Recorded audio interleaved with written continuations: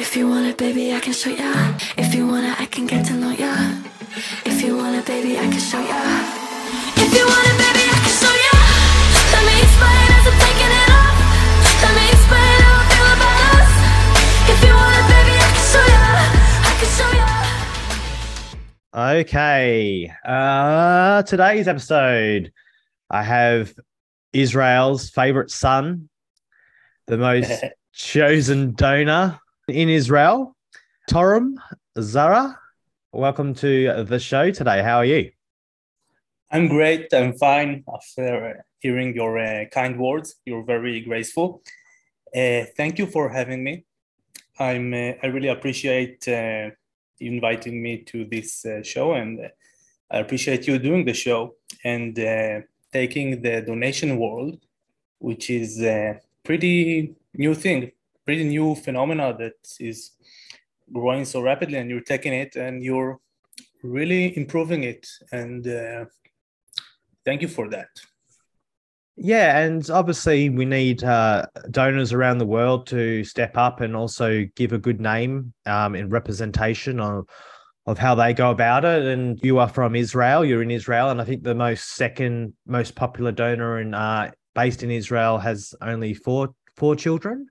You've successfully helped 16 being born already, with four more on the way currently. So you're quite popular in terms of other men in Israel. And tell us a bit about what the donor scene is like in Israel and what makes you the most popular donor there. So the donor scene in Israel is pretty absent. The demand here for donors is very close to zero because the simple reason that it is not known. When a woman wants to bear children, to create a family and in need of a donor, she does not think about the option of having a known donor that you can meet and get it straight from him. She only thinks about the sperm bank. So it's pretty rare, and it does not happen a lot. It hasn't been in the media like in other places, and it's not in the paradigm. So I've been posting on Facebook and some co-parenting sites with this option, with my offer, and pretty much the only recipients that have come to this arrangement are recipients that have seen my offer. There are only very few who've seen the international known donation phenomena and come from this from knowing this, but most have just seen my Facebook post. And it's a really strange situation where you do not know about this activity going on, and you see only one person's offer and you decide to investigate, to go meet him.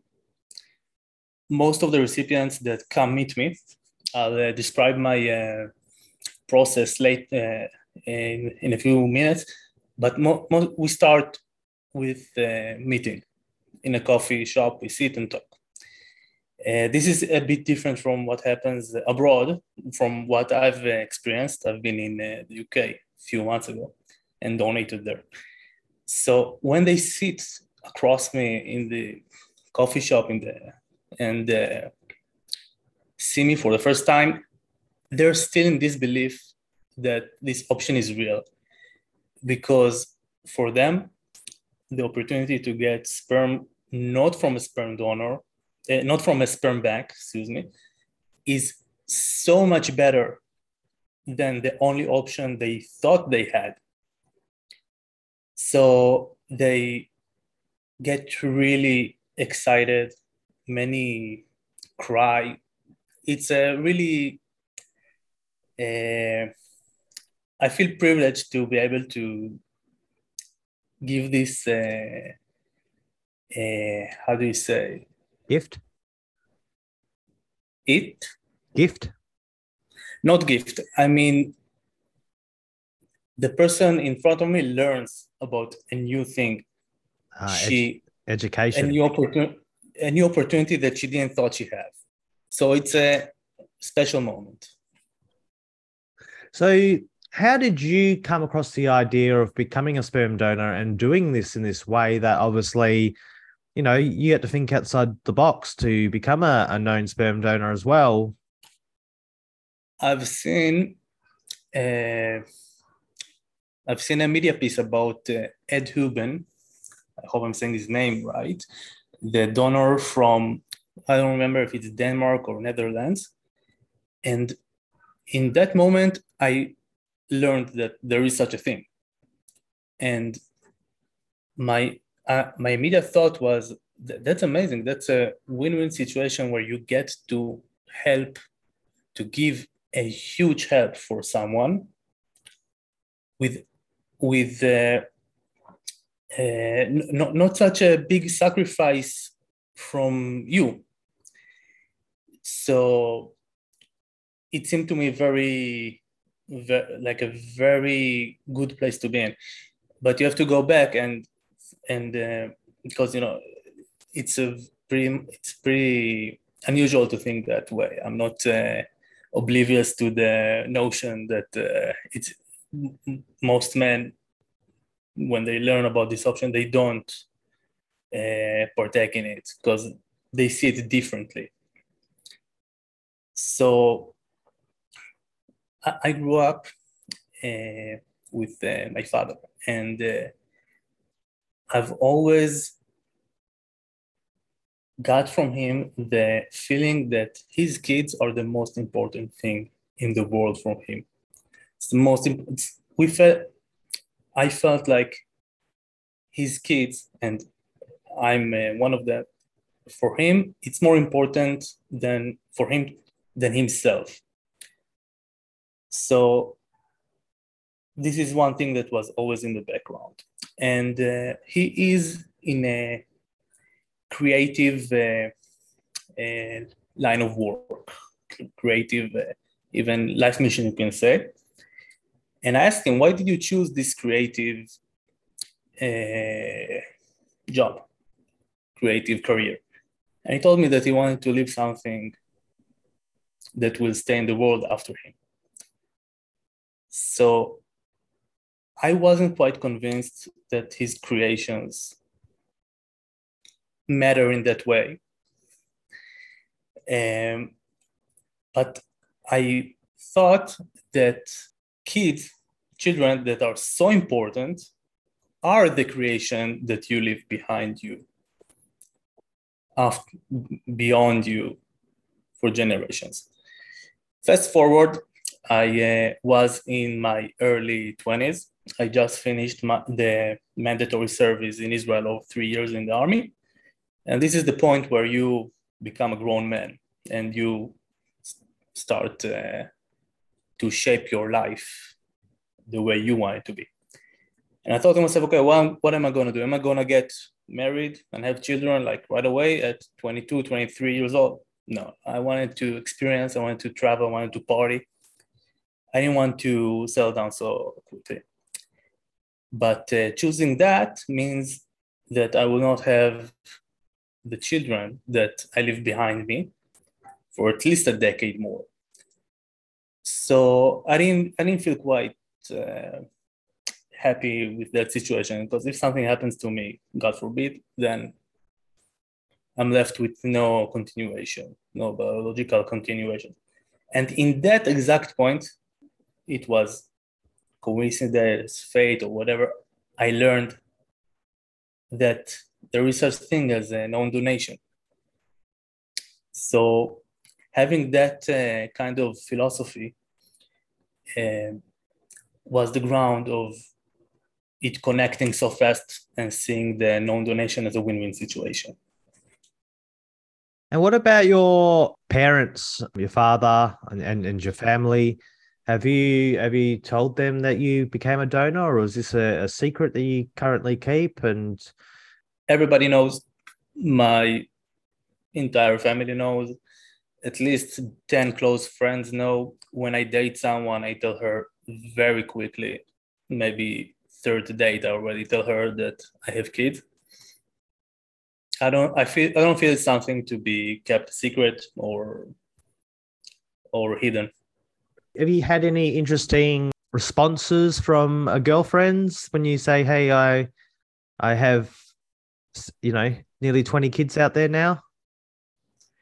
Well, the responses have been quite mild comparing to the expectations that I had. I always feared that they might see it as a deal breaker or something like that, but the responses do come in different ways. There's a spectrum of responses. Some are positive, some are negative, some are like, "Oh, that's weird. Like, what the fuck? It's weird. Why you do that? You're kidding me."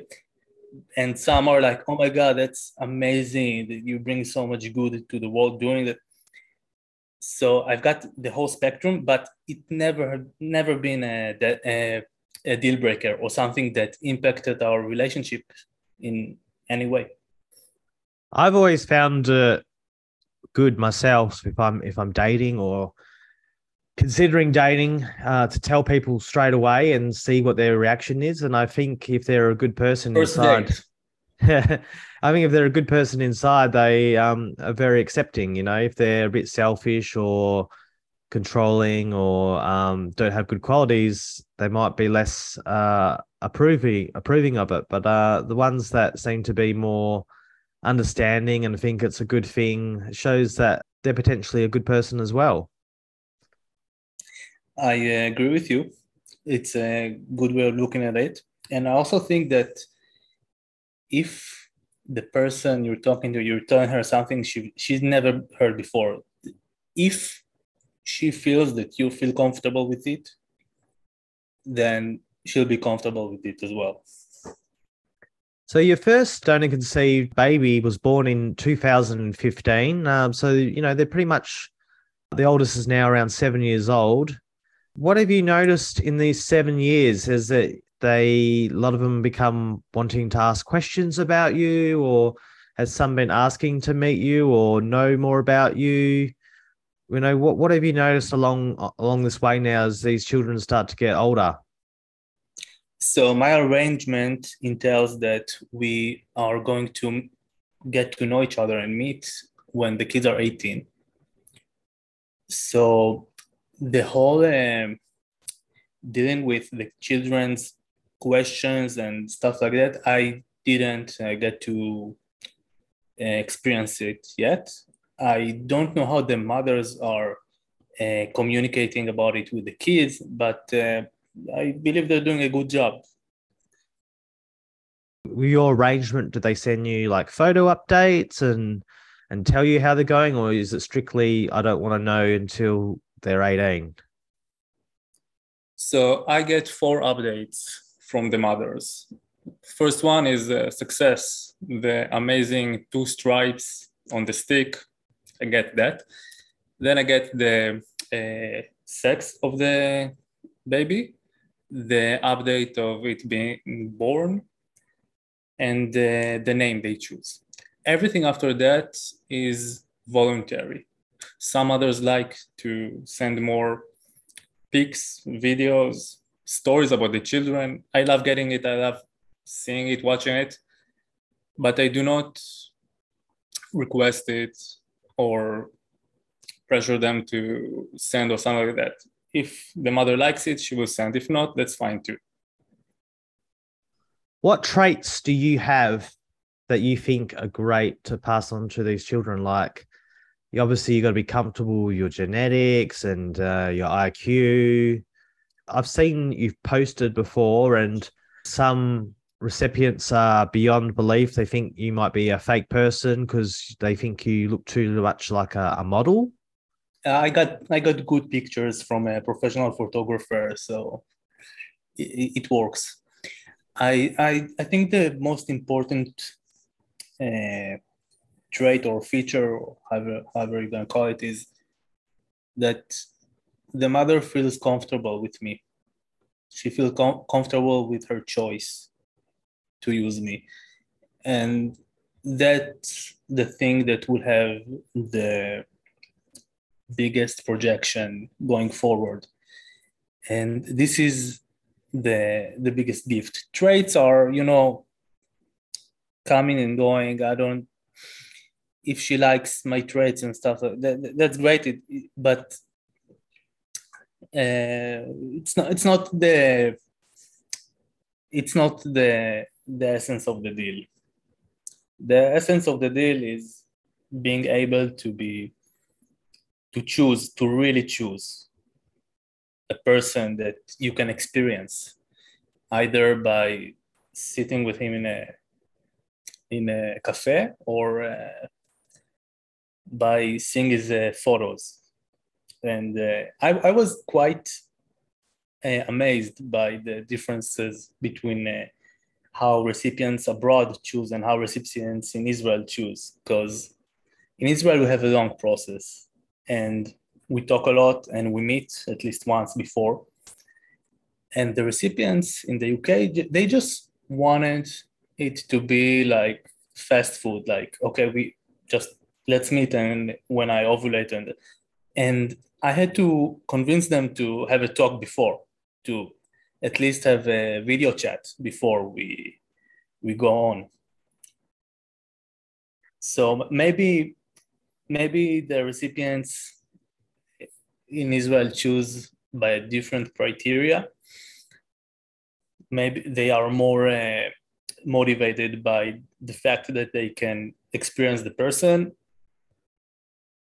But this is the biggest value I like to give. So do you find that because in the UK, there seems to be a lot of population there looking for a sperm donor, and it's just very, I guess, informal. It's just, hey, like, can we get your sperm at this date? I'm ovulating here. And they just want to skip all the stages and just get straight to the baby, and they don't really care too much about the donor or negotiate the terms or anything. They're just, they're a bit more carefree, I guess. Yeah, they're maybe it's because it saves them a lot of money in the UK. Sperm donations are pretty expensive, but I don't know if carefree is the word, but it definitely feels better to donate here. But there is not many opportunities to donate here. The demand is very small. So what is Israel like? Does a lot of people use donors from the sperm bank? Is there single mothers by choice? Is there same sex allowed there? Is donating outside of a clinic legal? What is the Jewish laws and all that around in that country? So basically, it's legal. It's legal, though there has been a few legal problems when Ari Nagel tried to donate here. They didn't like the idea of him storing frozen sperm in Israel. But other than that, if you don't use a clinic, and it's pretty legal, if you don't freeze your sperm for multiple different recipients all in the same clinic. About half of my recipients are same-sex couples, and the other half are single ladies. How do you describe your tour in UK? Was it a good experience? Did you get to go around, travel each town? How many people did you end up coming across and meeting or feeling that you could donate to, as opposed to maybe saying no, they didn't fit criteria on who you may help? Yeah, but how would you sum up that whole tour?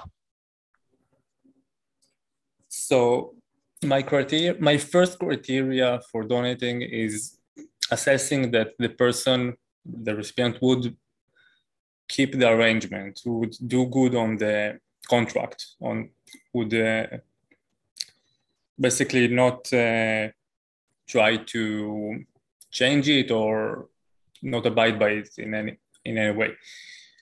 So I found many that do feel that way.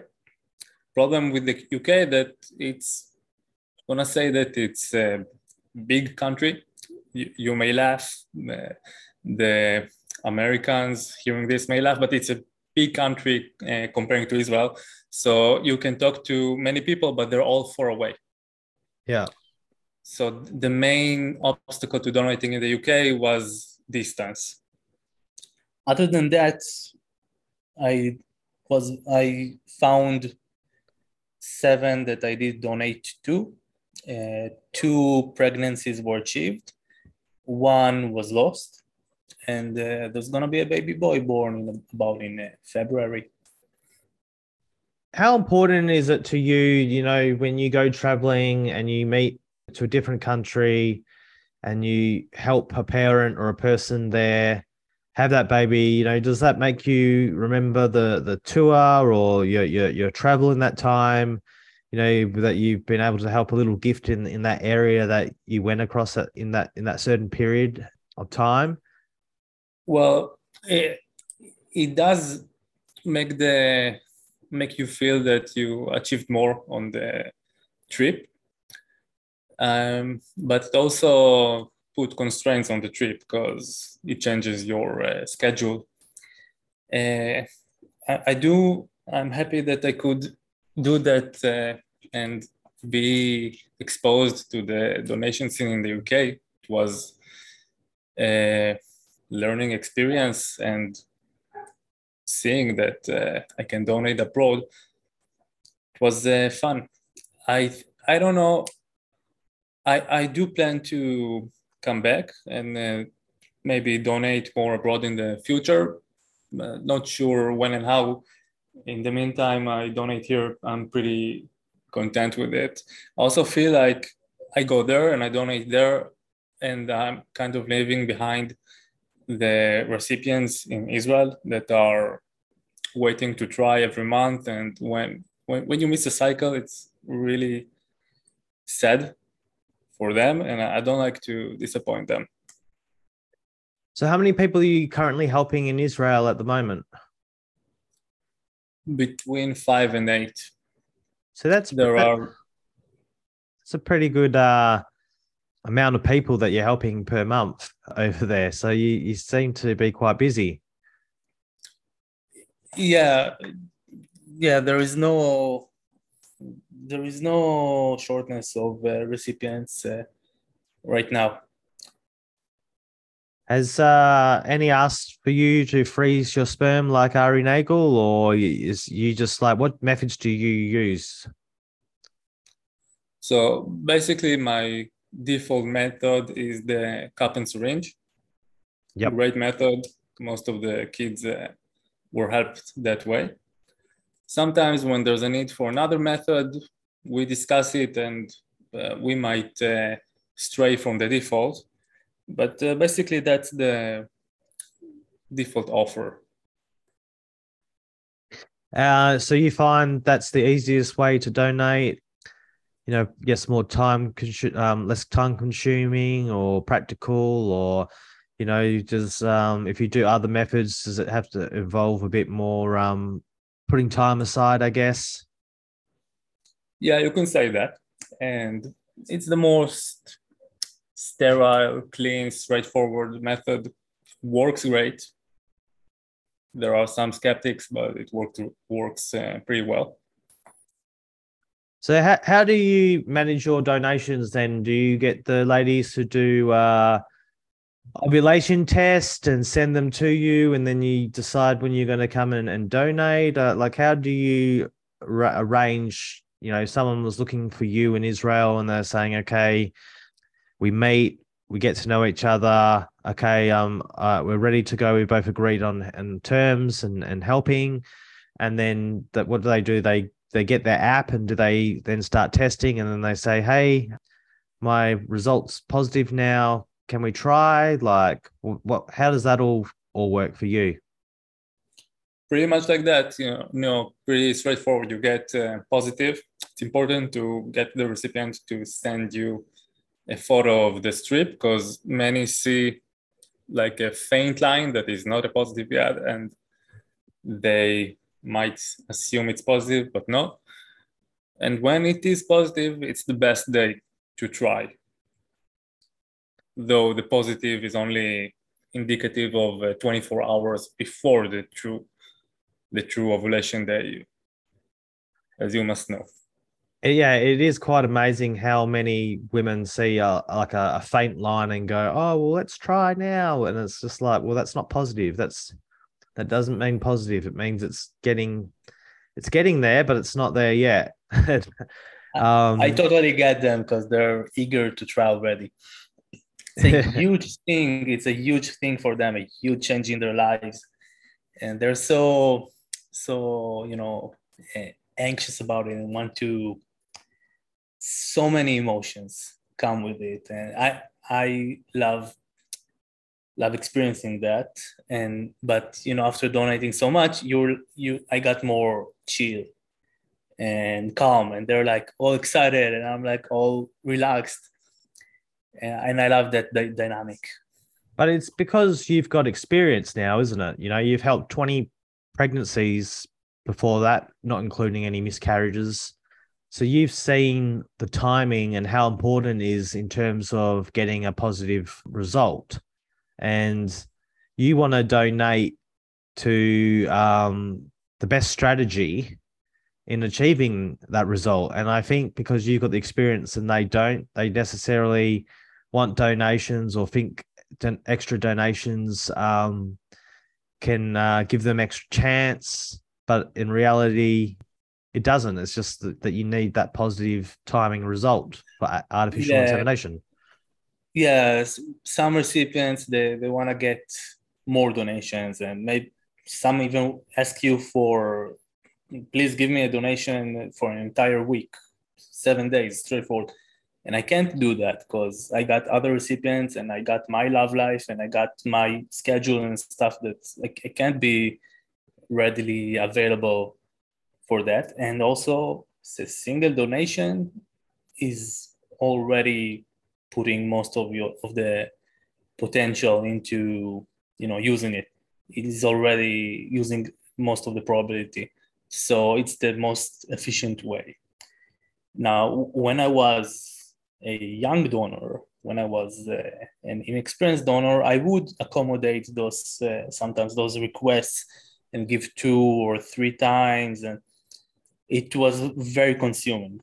I was also so scared and not relaxed when I was a new donor.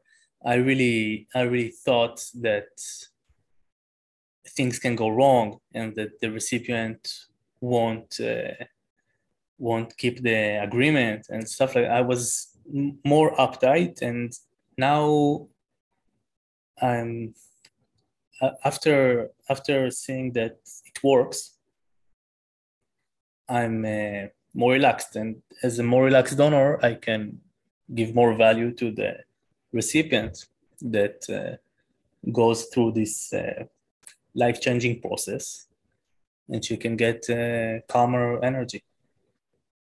Do you remember your first donation? My first donation, I remember. My first donation. It's a bit of a farce story, so I'll tell it.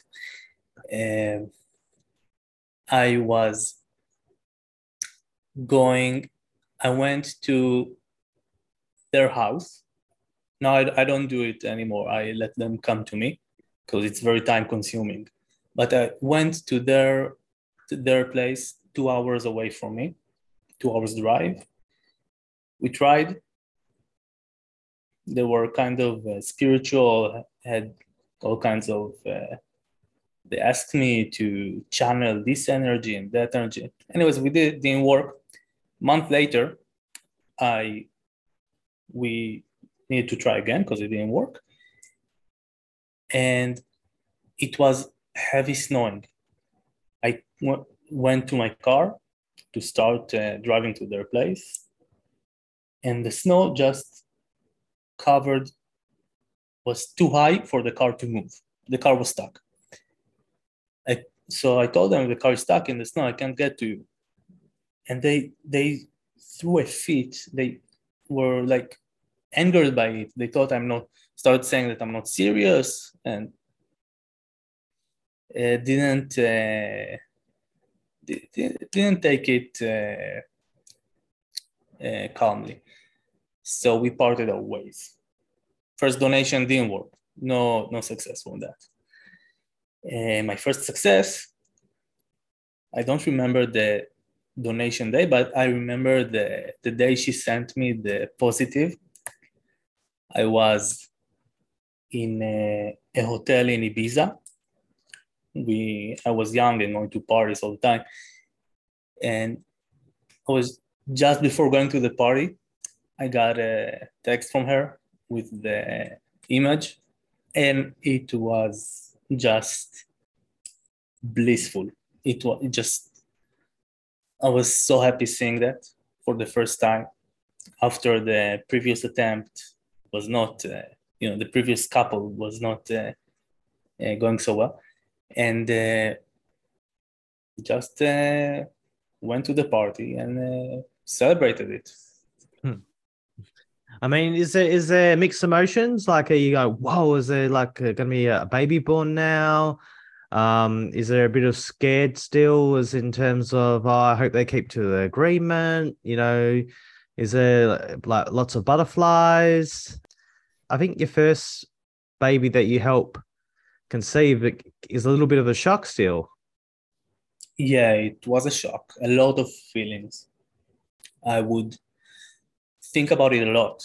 I had an emotional process with myself, just thinking about it and about my life now and how it's going to be and how it's going to be in the future and who's that person and how she's going to be. The first one is a girl.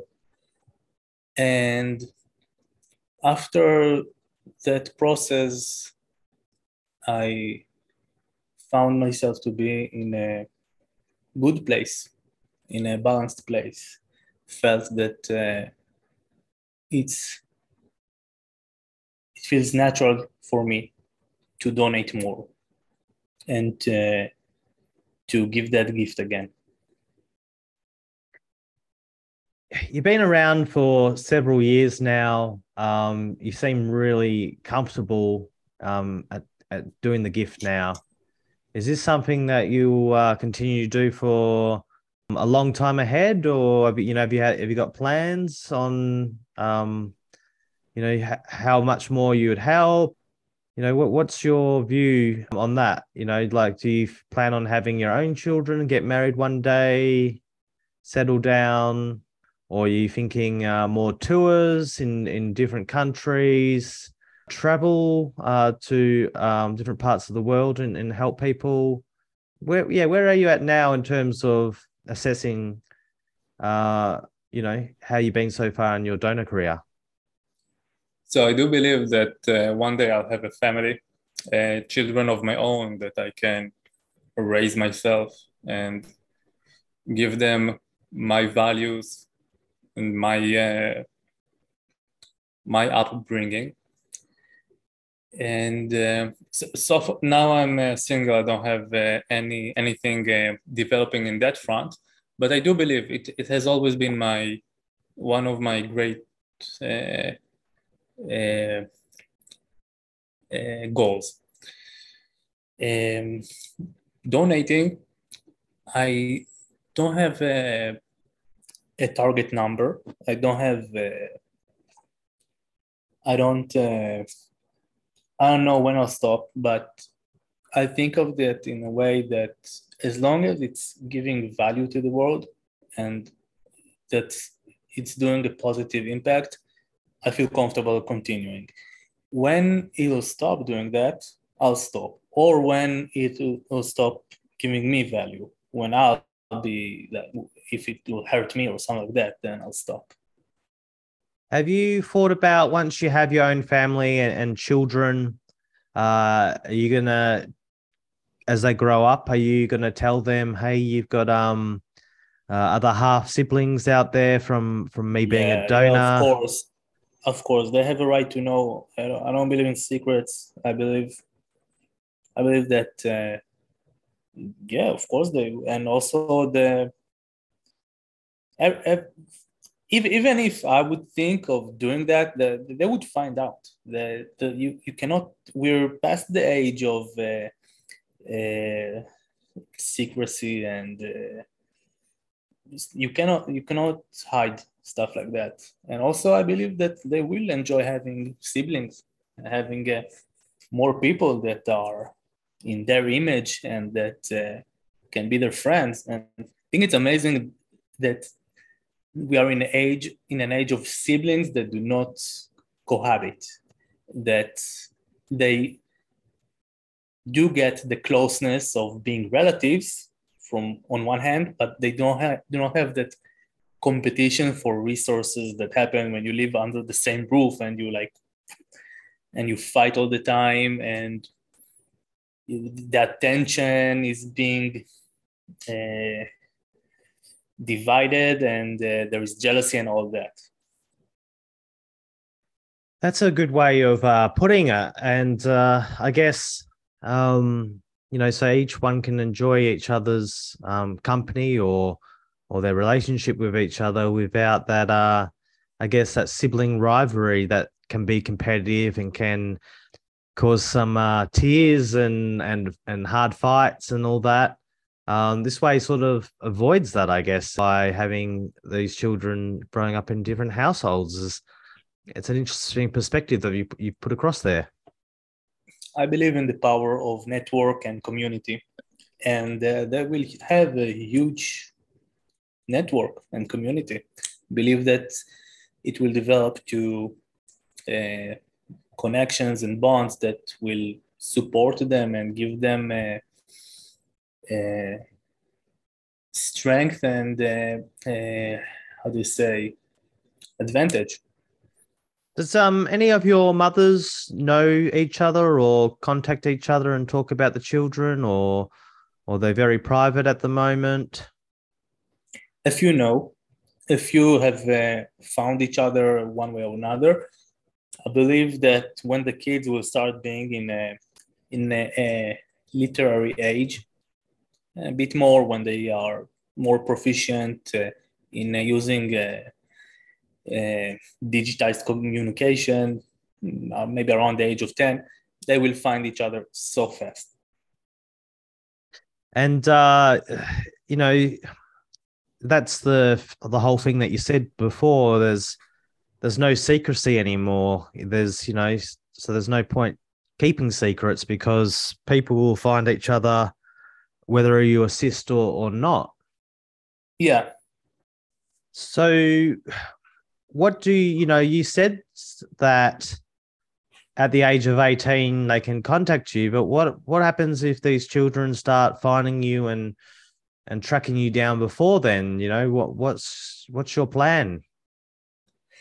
Hello, let's talk when you're 18. Fair enough. Is there a set rule in your mind of why 18's the number? Like you don't maybe like the children's stage, like you like them more as an adult, or what's the the theory or the guideline behind that being something that you're comfortable with?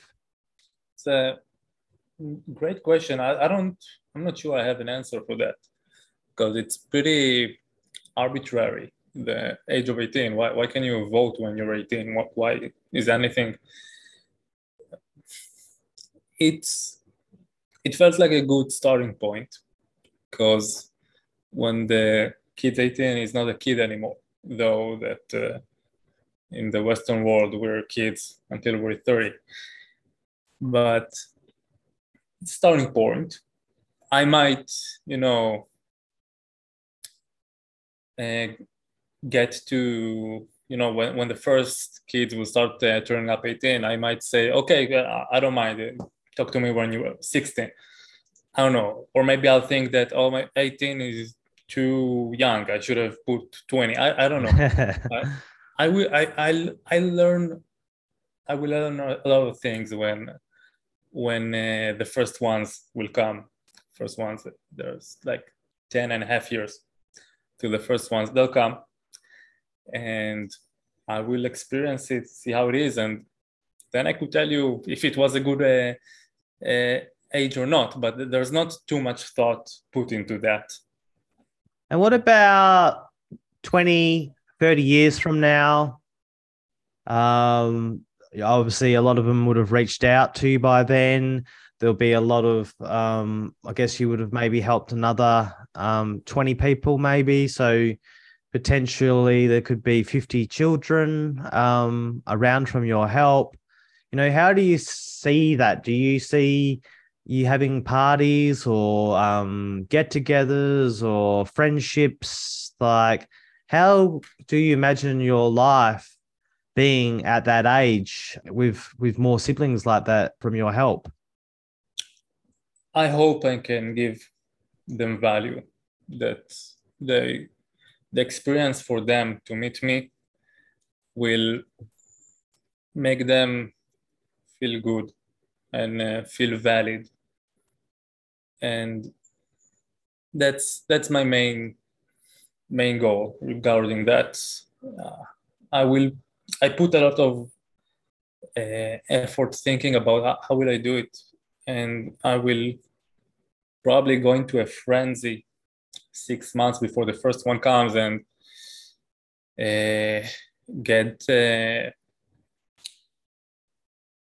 consult with professionals or do some preparation work to see what I'll be up against, and that will guide my approach to that situation. And if I can make them feel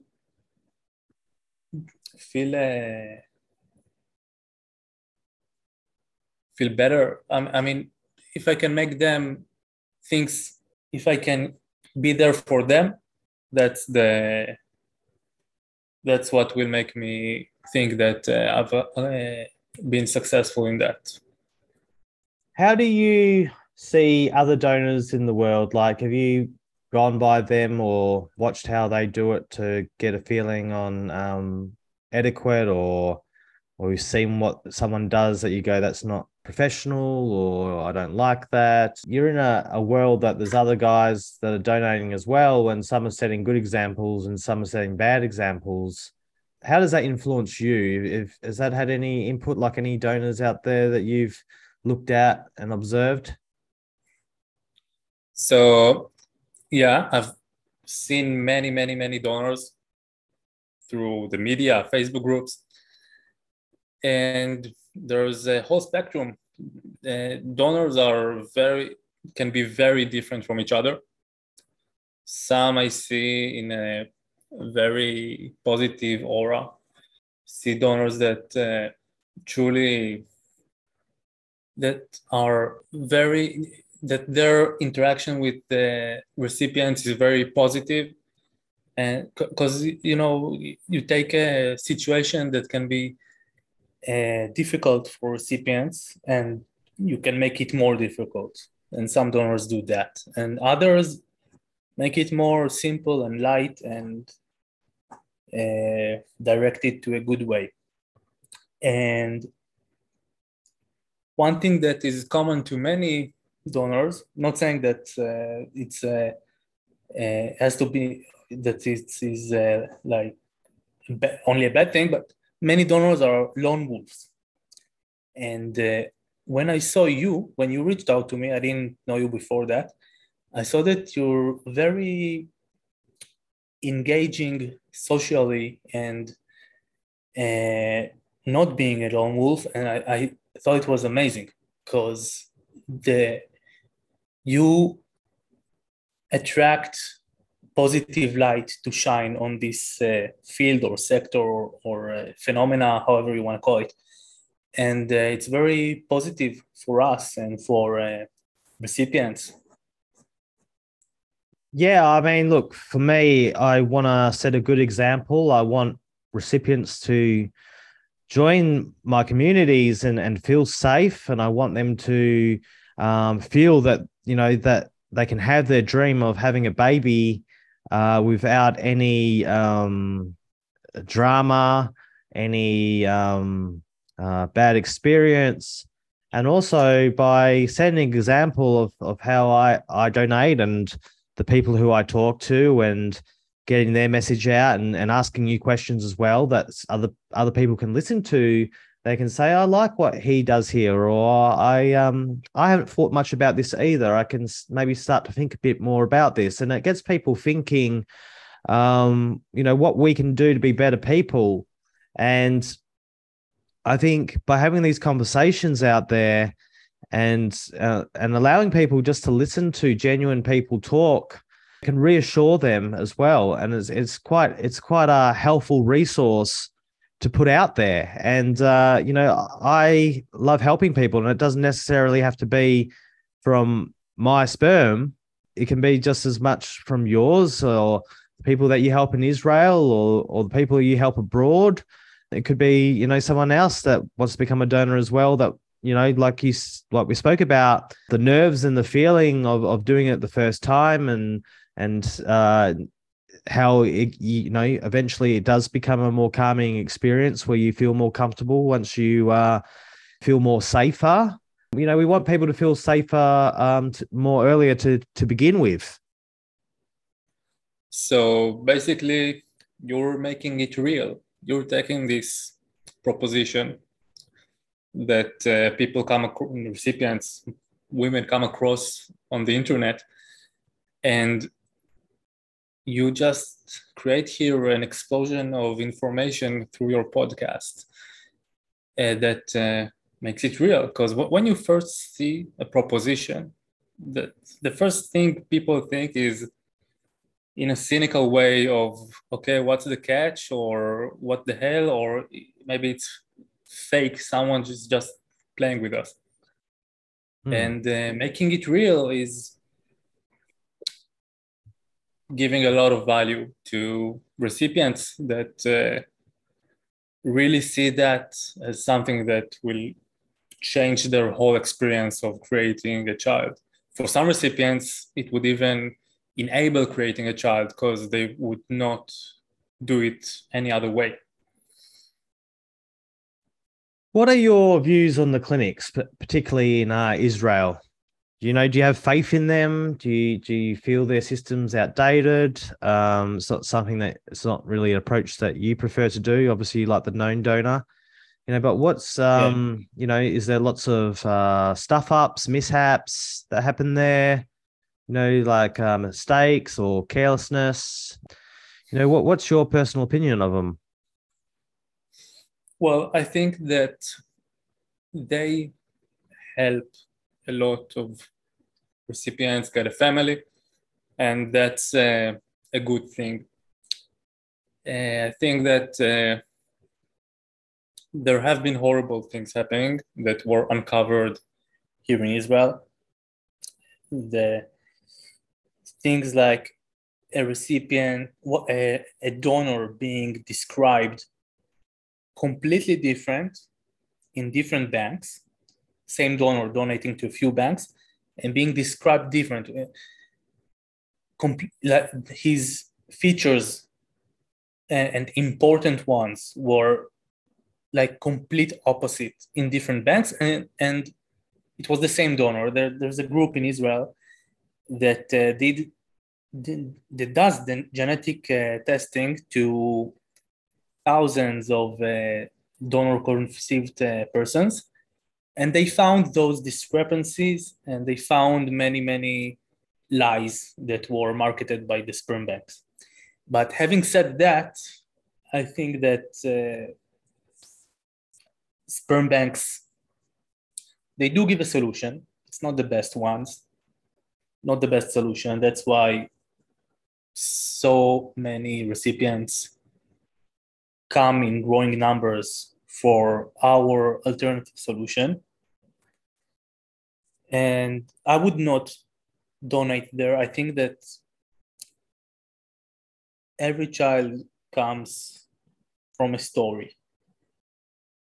Some come from the story of a man and a woman falling in love, getting married.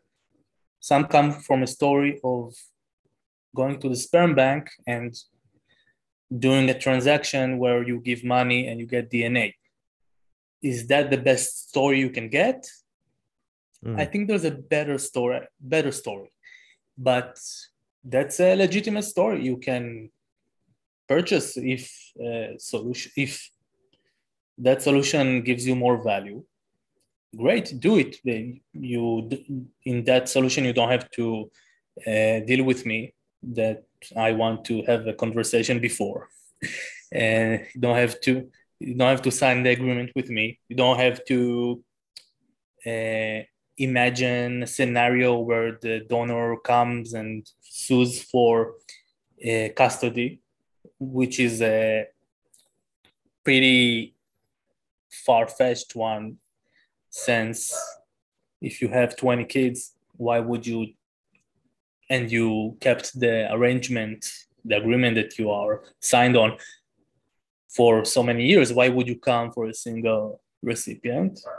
Also, there's always this few recipients who tell you that if you want to have more involvement, you are welcome. So why would you come to the recipient who does not want that? But anyways, you get some certainty from the sperm bank, certainty in a specific some specific things like custody, but you get less certainty in other things like the traits that the donor have and the motivations of the sperm bank and of the donor and all kinds of stuff. There are differences, and every recipient should choose her path. And I hope just that the option of getting a direct donation from a true donor is more known, so recipients can have their true choice being exercised. Yeah, I think it's really amazing and surprising that some of these stories that I've heard from women, they go, "Oh, I read his profile and I knew he was the one," and I'm just like, wow, like, or they go, "I heard a voice clip." They do a voice clip, and it was a short voice clip, but you get to listen to him, you hear their voice, and I knew he was the one. I knew he was the donor. And I'm just thinking, nothing beats sitting down face to face, seeing someone's mannerisms, asking all the questions, and feeling comfortable for when the child turns 18, in your case, that they feel comfortable for that child meeting that, as opposed to not knowing potentially what that guy is actually really like. Yeah, and the whole setting, you have to look at the whole more complicated set of how do you say, incentives. One is a business, and the other comes from within the person, and you can sit across him and evaluate what are his motives. Do I connect to his motives? Do you feel now that you're more experienced, you've got 20 children, as you said, why would you come after one person for custody or anything? Now that you've got that under your belt in terms of, you've got a reputation now of helping people and people not having bad dealings with you. Do you feel it's more easier now to sell yourself as a donor, because your reputation has already been proven in this field, as opposed to a new donor that starts tomorrow who hasn't helped anyone and they don't know how he will react once a child's born? Is it more safer option for women to pick a more experienced donor? Yeah, I feel that the experience point is very selling, because they sit across and they ask me directly, how do I know you won't come, and this and that and that. And I tell them, I didn't come for the previous 20. Why would I come for you? And I tell them everything that I told you, and they feel much safer because nothing beats experience. And I admire my first recipient. If you'll hear this sometime in the future, just know that I admire you for taking the gamble on me and being the first. That's truly amazing in my eyes. It's such a huge gamble, and it shows the huge value that she got from it, because you don't make such a gamble unless you get from it so much, and that is just mind-blowing. And, like people say they remember their first job or first girlfriend or first kiss, or, like in moments in life, there's many firsts. You never had your own children yet. So for myself, I actually was married previously and had two of my own kids. So, but I mean, like for you, when you first start as a single man being a donor, that they're investing, that first person that ever invests in you, because you're giving them essentially your first biological child and you're giving it to them as a gift. You can sort of see how people might think, you might want more, or it might be so much more special and meaningful to you. It is a bit of a gamble to begin with, I guess, when picking a new donor and being, I guess, the guinea pig and seeing how they might react after the child is born. Yeah. So the first kid, I think it's special for every donor. The first kid, it's something that I'd like to hope so, because that there might be donors out there that get the first kid and they're like, well, man, okay, so whatever. I was playing this video game. Let's get back to that. But I believe that the majority, it's very special.